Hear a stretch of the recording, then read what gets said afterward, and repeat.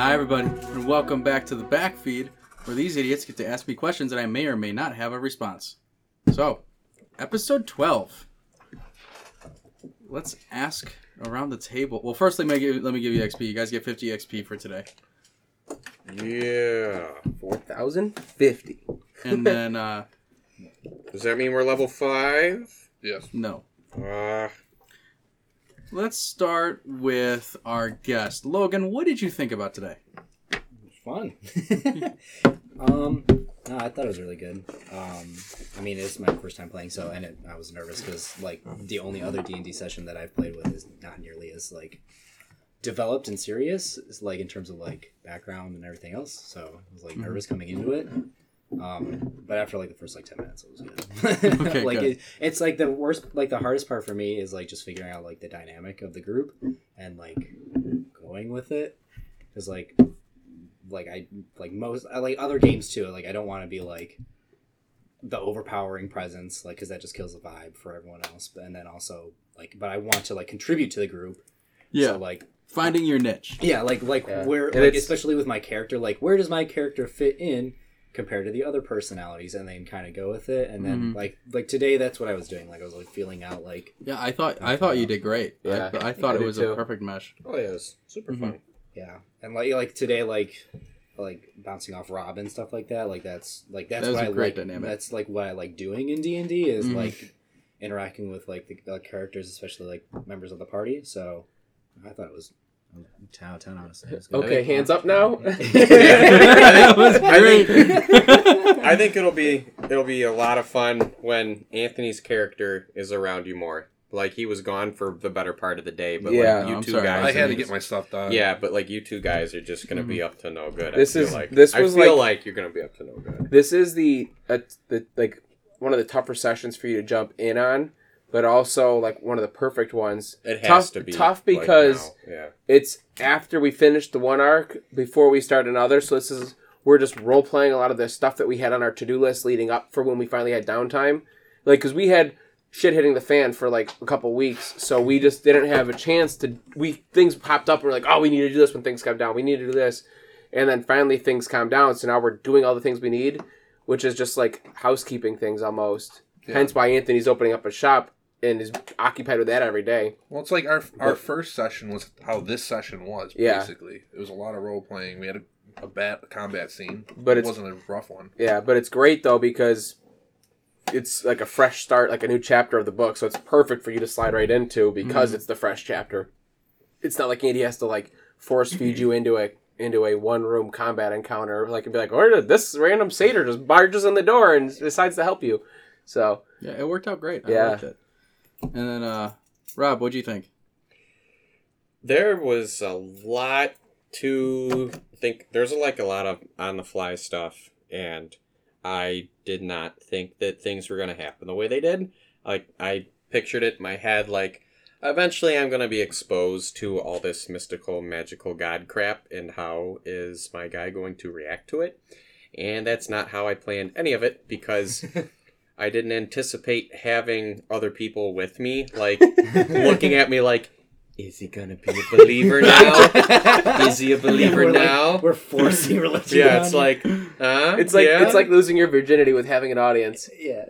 Yeah, like, oh boy. Having your butthole clenched when you're excited. Yeah. So, it was hilarious. It was really funny. I don't think it could have gone any better. It felt very natural. It was just funny, you know? It's like, okay, I'll play along with this thing. I'll do it. Am I skeptical? Yeah. But then, of course, like, things happen, and I'm like, fuck. He can't ignore these certain Finn brings things, you an apple. Like, yeah. I think it's funny that the first possible divine event in your existence that you've seen is that Finn brings you an apple after you asked a god for one. And what's funny is, like, Anthony whispered over my ear while you guys were talking about it, like, doing the hands up and pray thing. Can I bring an apple? I was like, yeah, sure. Why not? I didn't even notice. Like, I didn't notice. You caught me off guard. I'm like, you son of a bitch. You didn't notice? I had no idea. Because I saw you, like, after notice, I rolled, like, I rolled for persuasion, I got it, and I was like, how are they going to do this? And I watched him lead over that, and I'm like, this would be really funny. I didn't know you didn't notice. No, I didn't. Nope. All right. Oh, yeah. That's I had funny. no idea. Oh, that was hilarious. Sam. So I have a question. I don't know if you can tell me, but when you said, "Did I give Aldous the holy symbol yet?" When he took the bite of the apple, what would have happened if he had it on? Or do you not want to tell me? I will reiterate what Kajol said.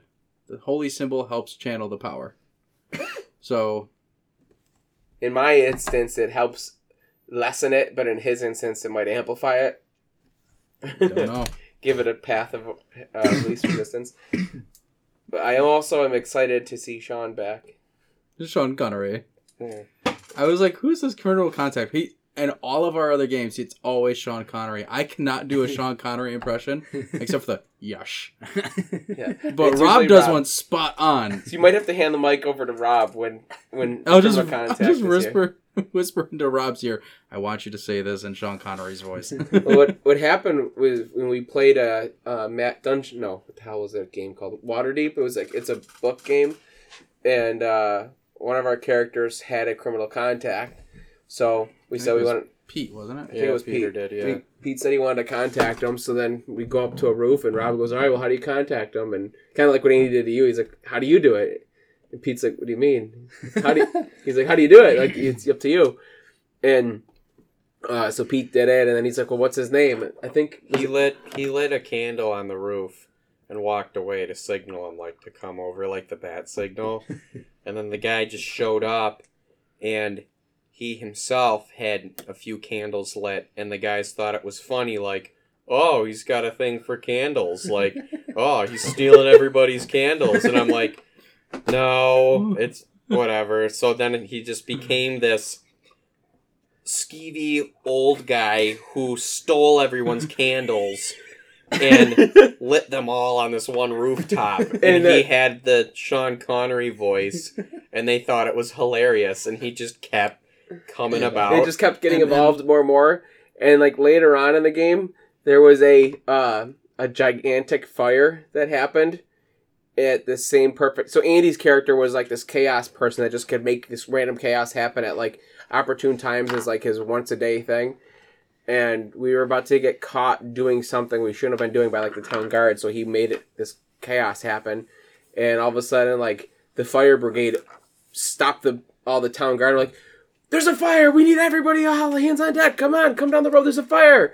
And all of a sudden, we're like, oh my god, was it Sean? And it turns out Sean lit all of his candles on fire, burned the building down that we were just at, and it just keeps evolving. Like last game we played, Sean was an NPC in the game that was on a caravan with candlesticks he was selling, and then like magical candlesticks, whatever. Yeah, that was Storm King's Thunder. He showed up in Horde of the Dragon Queen too. He was there. And He's just in every single one of my games, of our games. So I couldn't not have him come in. And when you said criminal contact, I'm like, I guess Sean Connery's returning to his roots. Yeah, there's a place in Forgotten Realms setting called Candlekeep. It's like this massive library, and the joke was like, "Oh, he's going to Candlekeep." It's like there's no candles there; it's books. But like they're like, He doesn't know that. He doesn't know. It's like, all right. So Sean Connery's just in a lot of games. Yeah. Heck yeah. Anthony, what do you think? I wasn't in as much, but I think he's starting to get to his mischievous side. Finn? Yeah. He's totally evil. He's got to be messing evil. with DiMaggio, making him all this and question him, and then making all this feel like shit. Yeah, you're definitely becoming more mischievous. It's funny though. I love it. I can't wait till you do the great. Jim Carrey Grinch smile. There's a reason for it. It'll come about soon. Eventually. Daddy issues. Mommy issues, right? Mommy was the dad. Mommy issues. Okay, so any other questions for me? Oh, yeah. Logan, what the hell? Is your guy like super evil or something? You don't have to answer that, but like, it's like as soon as I changed my voice, I just saw like both of you at the corner of my eye, like being like, "What?" I didn't know about it either coming in here. Yeah, I'm like, happy little goat man with the Hawaiian shirt, and he's just a facade. Like, You son of a bitch. I mean, I do have a criminal contact. I mean, I thought that was going to be the first surprise. You'd be like, oh, you got a criminal contact. Well, I didn't know because like you could like Robin Hood's a criminal. Like I don't know. And like there's different backgrounds that give you criminal contact. So criminal is one, but there's also bounty hunter. There's like thief and then there's spy and yeah. So like you could be a different background and have a criminal contact. The one person I actually trust in the group is the one I've spent no time with whatsoever, and turns out to be the evil guy. Like that's why. Like when we were like talking, and then you were like, you know what, I like you. You're a good guy. I'm like, oh, this actually worked out really well. Like once they find out about this, like, it's like really good. And I don't see him as a threat at all. Like Detective Aldous is just like these guys. Aldous the detective. Yeah, everything's just wrong. That's why I was like trying hard. Like the God thing, like I can't help because of my character. Yeah. But like when you were like, I'm gonna get on his good side. I'm not gonna use any magic in front of him and just like really. Oh yeah, you haven't done that. See, like that's what I'm saying. Like I'm just Scott, and I'll really like get on his good side. You're just a sentient, like talking goat guy that plays music, I guess. Yeah. That's funny though. That's great. Yeah. Oh, I loved it. And as far as the name, before we started the backfeed, I said Religious Rollercoaster was a good one. What do you guys think? Right. I think Religious Rollercoaster Ride. Yeah, I think that's pretty self-explanatory for what most of that was. Yeah. All right. Sounds good. Well, with that said, everybody, we will see you next week for the continuation and the start of a brand new arc. Bye, everybody. Later.